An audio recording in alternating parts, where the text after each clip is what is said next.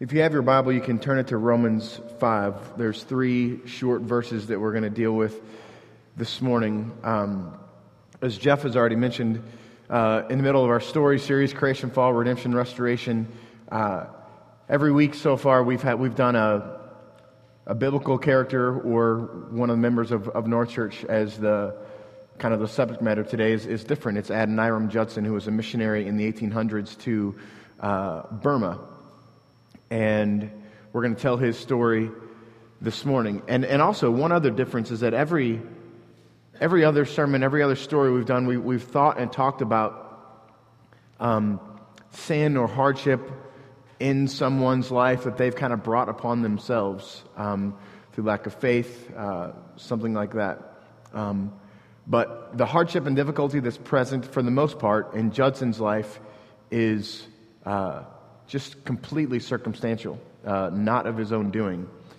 And so one of the things that I want us to kind of think through this morning is what do we do with that kind of suffering of all the stories that we've told biblically. We've talked about David, and we've talked about his issue, and we've talked about all the different things that sin has happened to cause problems. But for Judson, it was a little bit different.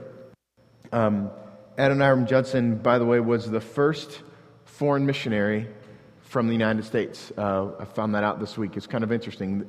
The very first foreign missionary to ever leave the United States to go overseas to spread the gospel was Adoniram Judson, that we know of. There could have been others. But let's highlight his story. And as we do, I want us to think through this idea that there's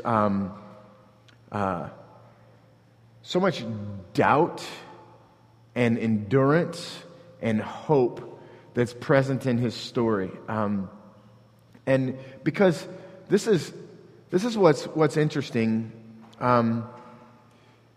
As we were reading that last song, Cooper, would you throw up the last verse of that last song? Because I want to juxtapose where we're going here. As I'm singing that, what I'm thinking to myself is you're a liar. I will not fear. That's just not true for me. And likely it's not true for you. And it wasn't true for Adoniram Judson.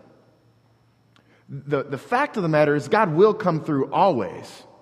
But we're somehow incapable of connecting that knowledge to what we actually do and what we actually will allow to cause fear in us. I'm sitting there singing always, and I'm so happy about it. And the word there is special to my heart because it's Azer, and it's God. The Hebrew word is Azer, and God calls men, God calls your wife Azer. The only other time that's not applying this to God is when it's applying to your wife. And in this song, I got here this morning, and this is the song that Kelly and Jeff were rehearsing, and they're saying this word always. I lift my eyes up, my help comes from the Lord. I lift my eyes up, my help comes from the Lord. And then always. And then I'm this morning sitting here listening to that, and I'm singing, I will not fear, and I'm just like, you liar.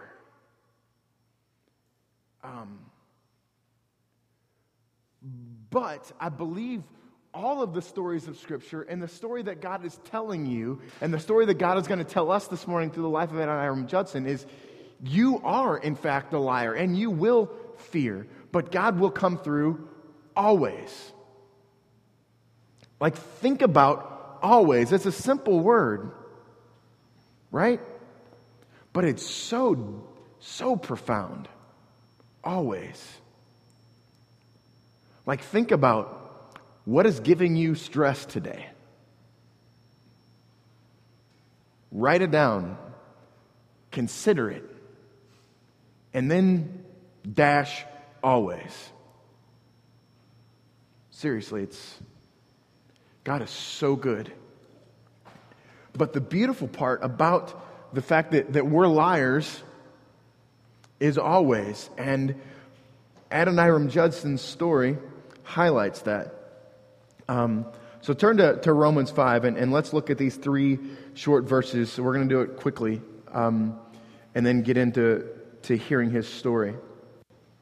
It says in verse 3, "More than that, we rejoice in our sufferings, knowing that suffering produces endurance, and endurance produces character, and character produces hope. And hope does not put us to shame, because God's love has been poured into our hearts through the Holy Spirit who has been given to us." So, we are excited and filled with joy because of suffering that's in our life. And that sounds backwards to our psyches, the way we think. We are excited because of suffering. But if we properly perceive suffering and what it produces in us, it's of immense value that cannot be evaluated. So we rejoice in our sufferings because suffering produces endurance in us. So think of something that gives you stress, and God's purpose is to allow that thing to produce endurance in you. And then that endurance, once it materializes, it produces character in you, and then that character produces hope. And hope is a big word, a vital word for us as we walk through our lives. Hope does not put us to shame. Thought a lot about hope and thought a lot about shame this week. And here's the best illustration I can come up with for shame and what this is talking about. So my son Cooper is a baseball player. He loves baseball. And from time to time, he strikes out. And from time to time, he strikes out on a pitch that he doesn't think was a strike, and the umpire thinks it was a strike. And he drops his bat. And almost always, in that setting, he looks at me, and he's looking for help from me. He's looking, I don't know exactly what he's looking, but he looks straight at me. For the most part, I'm coaching first base, and he's looking straight at me like, "Dad, help, save me, tell this umpire he's wrong, make it a ball, figure something out." And I can see all of that, all those thoughts and emotions running through him. But most of all, I think I'm perceiving shame in him. He's ashamed at striking out. But we all strike out. But the thing that struck me this week when thinking about shame and thinking about Cooper taking a third strike is that everybody baseball is a weird sport in that everyone that's watching the game is watching one person. So the eyes of all the fans and all the players on both teams and the coaches and everyone, like, watch the Cardinals this afternoon, and everyone is paying attention to what one person does. And all these fans that are wearing the jerseys of the batter and the players, they're looking at this guy, hoping that he comes through. And the worst is when that person strikes out, looking to end a game. And you can see, like, for those of you who have kids that are playing Little League Baseball, watch them when they strike out, but watch the kid who strikes out to end the game. And I've failed my team. We're done. We lost because of me. And the shoulders slump. And there's this shame that everyone who was counting on me now has been let down, has been discouraged. There's a real sense of loss in them, and their shoulders slump. And that's the picture that I get, because the shame is dragging the bat, shoulder slumped, walking back to the dugout. But what Adoniram Judson's life and Romans 5 is speaking to you is the hope that God produces in you through your doubts, through your fears, through all of that. That hope will never put you to shame. It's incapable of leaving you As the little boy striking out, walking back to the dugout, ashamed that failure has happened. And when we understand that, we can sing and try to convince ourselves, I will not fear. Yes, you will. But hope will endure, and hope will not put you to shame. That is incredible news. And when suffering enters your life, the end of it is a more complete and full knowledge of hope. And what does hope do? It doesn't put you to shame. Always. But that verse isn't finished. It doesn't put you to shame. Why? Because God's love has been poured out into your heart through the Holy Spirit. Think about the phrasing that Paul uses there. God's love has been poured out into your heart by the Holy Spirit. God's love has been poured out into your heart. What have you got to be afraid of? What have you got to fear? Hope doesn't put us to shame. Adoniram Judson was born in Malden, Massachusetts on August the 9th, 1788. He graduated from Brown University as valedictorian at the age of 19. Grew up in a Christian home, and during his time at Brown University, he bumped into and became close, great friends, and was even mentored by a guy named Jacob Eames. Jacob Eames was a deist, and a deist simply means that I acknowledge that there is a God, but I do not acknowledge the miraculous. You follow? So there's a God, but he's completely disengaged with us, and there's no miraculous that's happened. So you've got to completely dismiss Scripture. It's fallacy if you're a deist.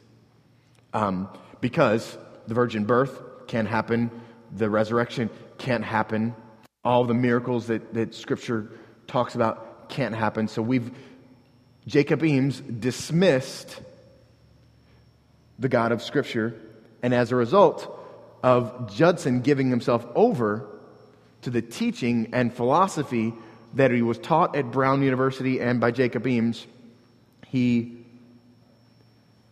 gave away his faith. I want to read a short little passage written by J.D. Greer, a short blog post about Judson.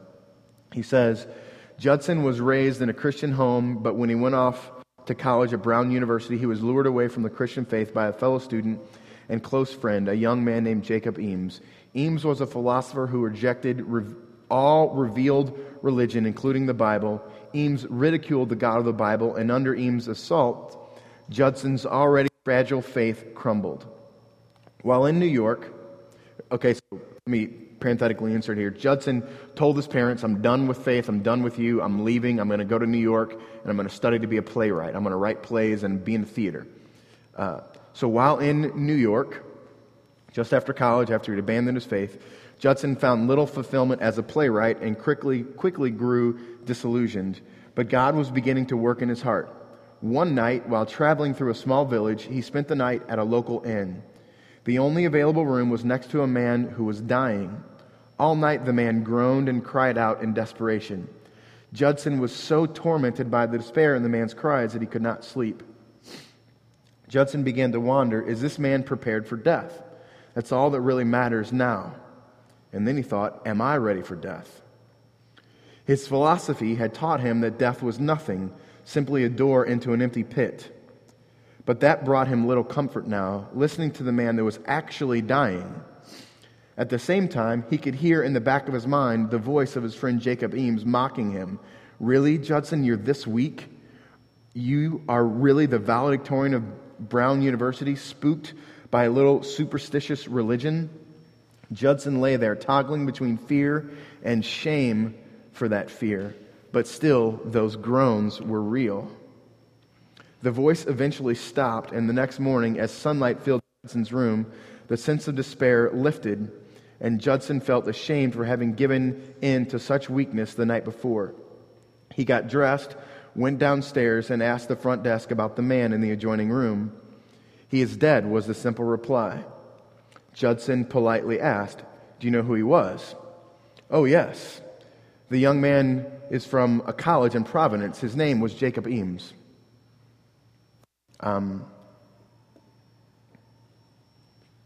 So the guy who had caused him to lose his faith died next to him and caused him all these inner turmoil wrestlings. And then it says, Judson could hardly move. He didn't leave that in for hours. He later reflected on the moment, writing this: "Lost.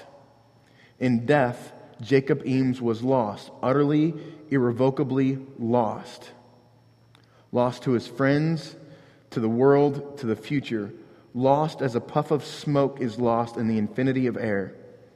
If Eames' own views were true, neither his life or his death had any meaning.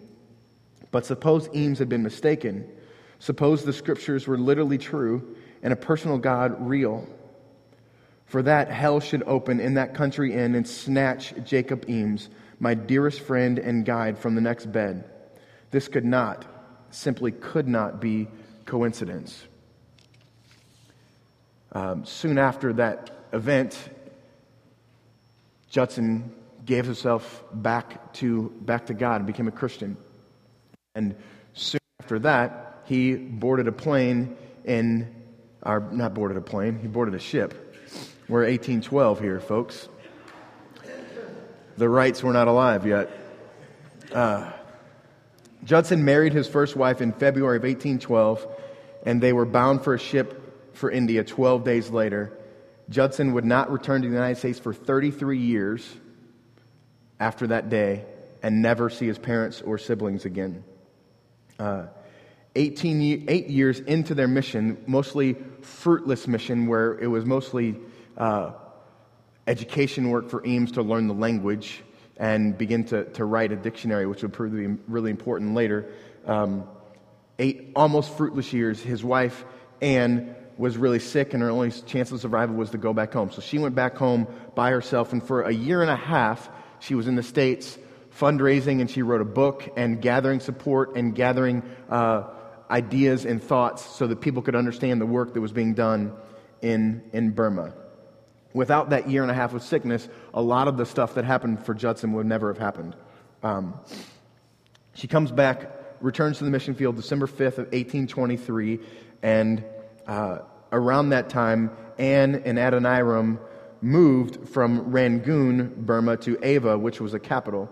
It was a risky move because Burma was not open to missionaries. They were very closed, and they had a despotic emperor, and he was very aggressive towards Christians and especially Christian missionaries. During the move, Anne was pregnant with their first baby, and that baby died stillborn in the womb on the ship from Rangoon to Ava. And soon after they arrived in Ava, she got pregnant again and gave birth to Roger Judson, and that baby died at 17 months old. And we're now about 9 years into a fruitless mission work. No conversions, no real success that's happened. The only thing that's really happened is a great illness overtook his wife, almost took her life, and 2 children have died. In 1824, May of 1824, the British invaded Rangoon, and as a result, all of the Westerners in the area, all of the Westerners that were in Rangoon were considered to be spies and thrown into prison. He was one of them. And so he spent 17 months in a prison. During that 17 months, his wife got pregnant. Just prior to that 17 months, his wife got pregnant. And so he spent this time in prison, 17 months. Let me tell you how he spent his nights. They shackled his feet about 2 feet apart, and that's how he spent 24/7. And then at night, they would run a bamboo pole through those shackles and lift him up into the air so that he was upside down, and he would rest on this part of his neck, his back, right kind of across the collarbone. He would rest there. So the only part of his body that was touching the ground was that just little space there on his neck, because his feet were lifted up. 17 months. 17 months. What were you doing 17 months ago? That's a long time. Every single night, Judson's feet go up in the air and his neck rests on the ground. During the day, nearly as bad. The only food that they got was intentionally rancid, so it would give them disease, so that they would be weak and maybe even die. Judson didn't die, but he was extremely weak. His wife, Anne, would walk 2 miles every day to this jail to plead to the jailers to let him go. And at one point, she stopped coming around, stopped showing up, and Judson got really scared because the baby, he'd already lost 2 children, and now she's about to give birth. And it turns out she had given birth, but she herself was so sick, she was giving all of her food to the jailers as bribes to try and get her husband out of prison, so she didn't have any food to eat. And she was so weak and frail after the baby was born that her milk dried up. And she would spend her nights in the town begging pregnant women or just women who had just given birth to nurse her baby because she couldn't give her baby any food. And every night, that's her husband, feet in the air, she's begging for people to feed her baby. On November 4th, 1825, Judson was suddenly released from prison because the Burmese government needed a translator, and he was the only one who had a great handle of the Burmese language and the English language so they could translate their negotiations with the Britons who had invaded them. On October 24th, 1926, he spent 17 months in prison, 11 months out of prison with his wife and his child. 11 months after he was let out of prison, his wife, Anne, passed away. 6 months later, Maria, the child that was born while he was in prison, passed away. So let's back up a little bit. Here's Judson's life. I love you, Jesus. I don't love you, Jesus. That day in that hotel room, now I'm going to go give my life to mission. Almost 10 years later, the fruit that he's sent there is a corrupt government using him, and been 17 months in prison and 3 dead children and a dead wife. This is his story. Do you think Romans 5 was in his mind? John Piper said this about this season in his life: the psychological effects of these losses were devastating. Self-doubt overtook his mind, and he wondered if he had become a missionary for ambition and fame and not humility and self-denying love. This is the process that Judson is having here. Right after his baby died, he gave away all of his wealth, which was $6,000, and all of his books and all of his commendations and every possession that he had, he gave it away, and he went out into the jungle of Burma and built a hut and lived there for 2 years alone in complete seclusion. 1830, Judson began to climb out of his darkness, and in 1831, there was a great revival of interest in spiritual matters. Churches were beginning to start from the work that he had previously done. Again, most of his work that he'd done prior to this was language. He had written a Burmese to English dictionary so that other missionaries could come and actually communicate with the people. He had begun to work on a Burmese translated Old Testament. And those 2 tools that were the only fruit of his mission work up until this time were being used, and now churches were being formed, conversions were being made, and God was beginning to work, and Judson had no idea any of it was even happening because he's spending these 2 years in seclusion in the jungle. On April 10th, 1834, he married again a missionary widow named Sarah Boardman, and Sarah and Adoniram would have 8 children together, and only 3 of those 8 would survive childhood, go on to be adults. So now he's got, 8 children who never made it to adulthood, and his second wife.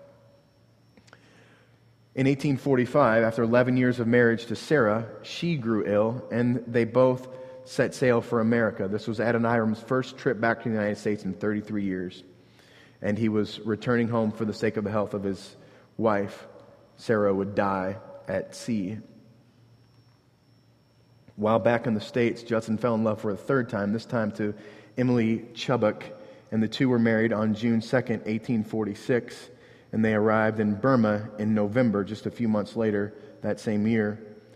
And most writings that we have from Judson say that these were the happiest years of his life. But on April the 15th, 1850, after less than 4 years of marriage to Emily, Adoniram got sick and he boarded a ship to go to France to get medical attention, and he died at sea. And it wasn't a mission ship, it was just a ship that he had hitched a ride to, and they didn't know who he was. They put him in a casket and dumped his casket at sea in the middle of the ocean on the way from Burma to France. That's where Judson's body lies today. But let me tell you the legacy of this man. More than 3,700 churches in Burma trace their roots to this guy's work. Think about that. 3,700 churches trace their roots. Without Adoniram Judson, don't exist. And think of the atrocity that this man had to wrestle with. 3,700 churches. And not just that, but this idea of translating a language into a different language so that people can engage them from a missionary standpoint. So the mission work that you see throughout the globe, where there is translation that happens so that a missionary can communicate with the natives, that idea, that concept was born in Judson in the work that he did. So modern day mission work sees Judson as its father. He wrote an English to Burmese dictionary, and he wrote the entire Bible translated into Burmese. And here's that whole story of Judson's life and mission and hardship, in my mind, tells us two things. Don't look so much at the tangible fruit that you see happening in your life and in the mission that God has given to you, because it's so much bigger than that. Most of these churches that trace their roots back to Judson, he never attended or never had even an idea that existed. But this is the legacy that he has. And imagine, go back to, put your mind in the place of Judson in the jungle 2 years, wondering if there was a God, wondering if there is a God. During that time, Judson said this: "I believe in God, but I find him not." That's a powerful thought. I believe in God, but I find him not. And imagine, think of losing children, losing wives, and seeing no fruit, but trusting God, believing that hope does not put you to shame. Because think of the shame that Judson had to feel in that jungle. I wasted the life of me and my bride. If we'd have stayed home, my kids probably are alive today. My wife is alive today. And I've wasted this time out here. Shame had to be real to him. Doubt had to be real to him. But it's in that doubt and in that shame that God shows up and proclaims. We can say, hope does not put me to shame. But you think that Judson understands that more than we do? You think that the suffering producing endurance and the endurance producing character and the character producing hope that happened inside of his life, that's real. And the same God that poured out his love into Judson through the Holy Spirit is that same God that pours out his love into us through the Holy Spirit, so that we can understand that hope can never put us to shame. It's so big for us. And the life of Adoniram Judson is not just a passing thing. It's the truth of God personified. I want to close reading a familiar passage from Hebrews 12, but I want you to think about the story of Adoniram Judson as you hear this. Therefore, since we are surrounded by so great a cloud of witnesses, let us lay aside every weight and every sin which clings so closely. Let us run with endurance the race that is set before us, looking to Jesus, the founder and perfecter of our faith, who for the joy that was set before him endured the cross, despising its shame, and is now seated at the right hand of God. Consider him who endured from sinners such hostility against himself, so that you may not grow weary or faint-hearted. In your struggle, you have not resisted to the point of shedding your blood.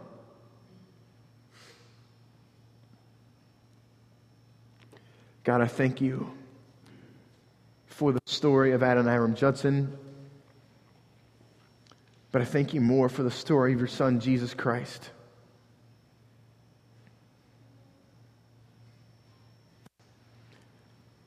God, I pray, God, I pray that you would connect our hearts with suffering and connect our hearts with endurance and allow us to run this race that you've given us with endurance. Because of the strength of those who have gone before us and because of the strength of your Son, Jesus, we endure, and that endurance produces your hope inside of us.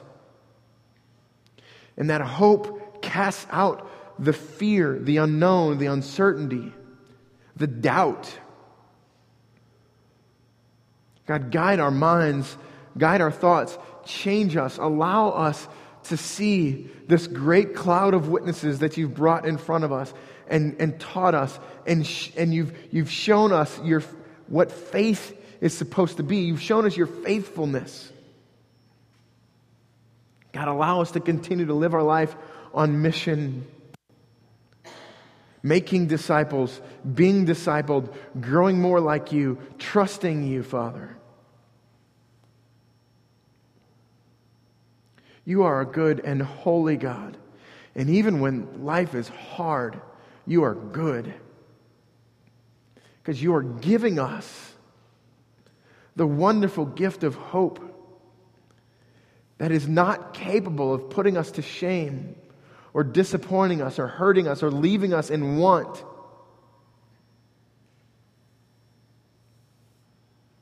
Because one day we will be in your presence, knowing you fully and being fully known, free from the bonds of sin and death and pain and heartache and difficulty. Only experiencing your presence. God, allow the truth of that day that is to come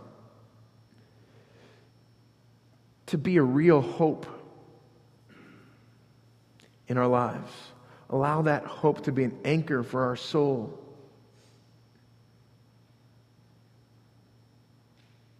God, you are good.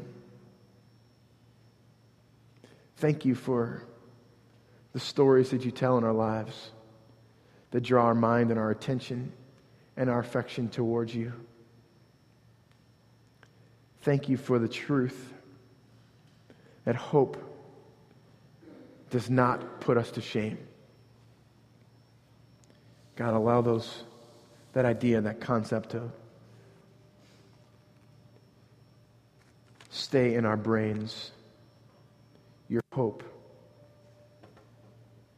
cannot and does not put us to shame. In Christ's name.